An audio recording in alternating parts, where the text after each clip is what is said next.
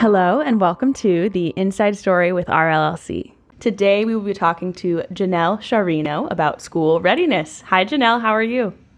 Hi, I'm awesome. How are you? I'm doing great. We're really excited to have you here. I'm very Um, excited to be here. Yay. So the first thing that I would love for you to share with everyone is a little bit about who you are and what you do. Super. Yeah, I am a preschool teacher in Prince William County Public Schools. The program we work with is called Head Start, which is a federally funded program. So most of our kids are low income, parents have low education and things like that. They're definitely the neediest of the needy kiddos. But I've been in the county. This will be my 8th school year here. I've done Head Start back in New York too. So we're preschool, 4-year-olds, kiddos to go right to kindergarten next year. So it's my favorite place to be. Oh, that's so awesome. Working with the little kiddos is the best. Mm-hmm. Yeah. They're the perfect age, I think. Yes. And if people were to look for you, on the web, where would they find you? So right now I'm only on Twitter. Okay. I haven't really moved into Instagram, but our handle for our preschool program classrooms is Chris Young, Young, pre-K. So CHRISYUNG pre-K on Twitter. And we share pictures and the things that we're doing in our classroom. And it's my classroom as well as the classroom next door. So it's a little mix of everything. So awesome. And for all the listeners, I'll put that in the show notes so that they can find you. Super. Yeah. Come. We're fantastic. We're a fun time. Let's put it that way. Awesome. Well, let's just jump right into the interview questions. Sounds great. Great.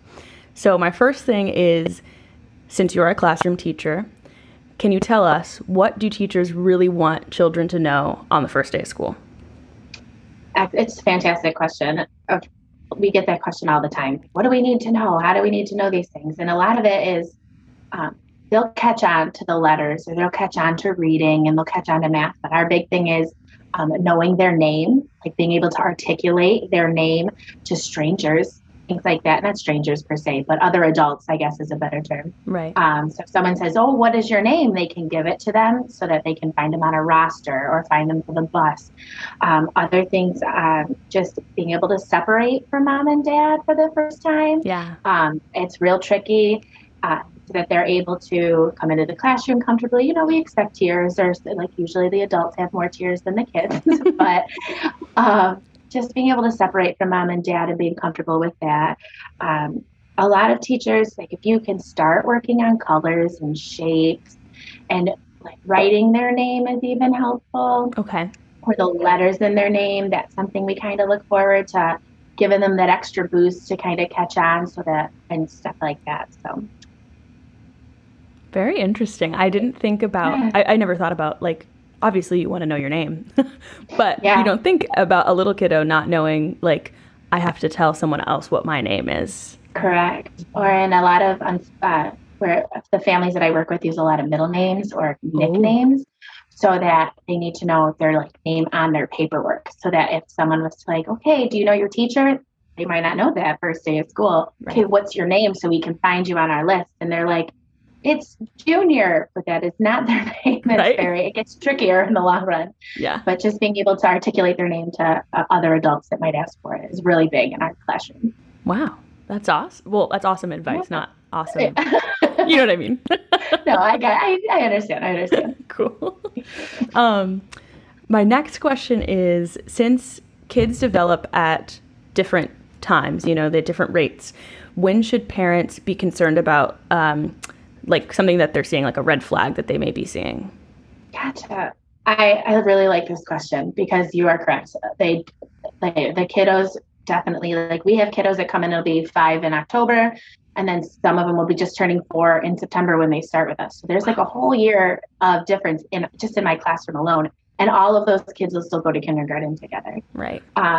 My biggest thing is that parents know their kiddos. If they are noticing something, or they have older siblings and the older sibling wasn't doing that, or was doing that before, doing something, a skill before the current child is able to handle these things. If parents are concerned, it's definitely the worst thing that's going to happen is someone's going to say, you know what, give them some time or something like that. No one's ever going to tell a parent, absolutely not. You have no idea what you're talking about. Right. But there's also a big difference between home and school. So if you are putting like a kiddo at home might have some serious behavior concerns and mom's like, what am I going to do? And then they go to school and their teacher's like, this child is angelic. What are you talking about? Right. So there's definitely that difference you have to look for there. Like they might not have some academic concerns. There might be some behavior concerns that we need to check in with mom and see how our families and we can support that. But as for red flags, there's not a concrete list, especially in a preschool setting. If you think there's something going on, check with your pediatrician, or if you have an early intervention team, like we have it's called Child Find in Prince William County, that if you can reach out to them and they can give you some support or even documentation that you can look up and kind of like track in a checklist. And then maybe, if they hit this many percentage, we might want to get them in for a screening and conversations like that. Okay. So you said there's not necessarily like a checklist of red flags. There are lists that say, okay, right, at this age, developmentally at this age, they need to be walking. Developmentally at this age, they need to be talking. But even those checklists, the span is like 4 or 5 months. Right. So like if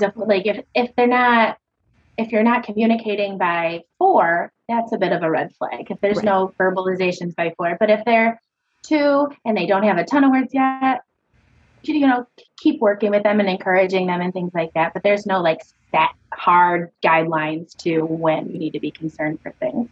Okay. So beyond like just the straight academic skills, can you talk about the importance of self-care and emotional skills before heading into school? Definitely. This is my favorite area to talk about because as important as academic skills are, the self-care and the social emotional regulation stuff is definitely going to help them more than knowing their ABC. Right. But what our big thing in our program is independence. A lot of families are I feed them still, I wipe them when they use the bathroom, I help them dress and things like that. And we come into school and you're like, listen, we don't do bathrooms here. Like they have their own bathroom. They are independent. Same with meal times. I'll help them cut things because, knives. We use butter knives and they can manipulate that. But like if they need an apple cut in half with a sharper knife, we got that. Right. But as for like fork to mouth, like that fine motor ability to be able to stick something with a fork and put it in their mouth or even like scoop with a spoon is something that kiddos really need to practice. Silly things that you don't think of are like drinking with a straw, like people not realizing kids don't know how to drink with a straw. Right. Or they think it's more of a bottle. So then there's the tip and the straw, and then there's just milk everywhere. It's everywhere. But into like the social emotional aspect, like self-care is, being able to wash your hands, being able to use the bathroom, especially now with all this COVID-y stuff, like understanding why you're doing it is really helpful. Like you're washing your hands, get your germs off and things like that. But the social emotional is we push co-regulation at 4. So like I'm a regulated adult that is going to stay calm for this child who is having some pretty big feelings and big emotions. So helping your kiddos through like disappointment, going to Walmart and not being able to come home with a Paw Patrol toy. Like how do we handle these big feelings? Like it's okay to be frustrated because you really wanted that toy. Like maybe next time, or maybe we can ask Santa for it or ask Grandma for it for my birthday, or understanding that their feelings are valid and that there's ways to manage through them, like taking deep breaths or counting to 10 or focusing on, our big thing, like we like to walk backwards in our classroom because it kind of gets them out of their brains. Yeah, like gets them out of their brainstem. Like, we need to walk backwards. We need to like throw it in reverse is pretty much what we talk about, just because we're goofy. But they have to walk backwards safely. They have to get out of that brainstem of their, like, I'm so angry about this thing. Like, Johnny knocked over my block castle, and I want to beat him up about it. Because that's what I do to my siblings at home. And we're like, okay, that doesn't fly here, friends. Exactly. Like, what are we going to do? Like, and it's just validating their emotions. They're tiny humans is what I like to call my kids. Like, a lot of what we expect from them, we wouldn't expect from grown-ups. Like, I Mm-hmm. feel as if there's a lot of things that we need.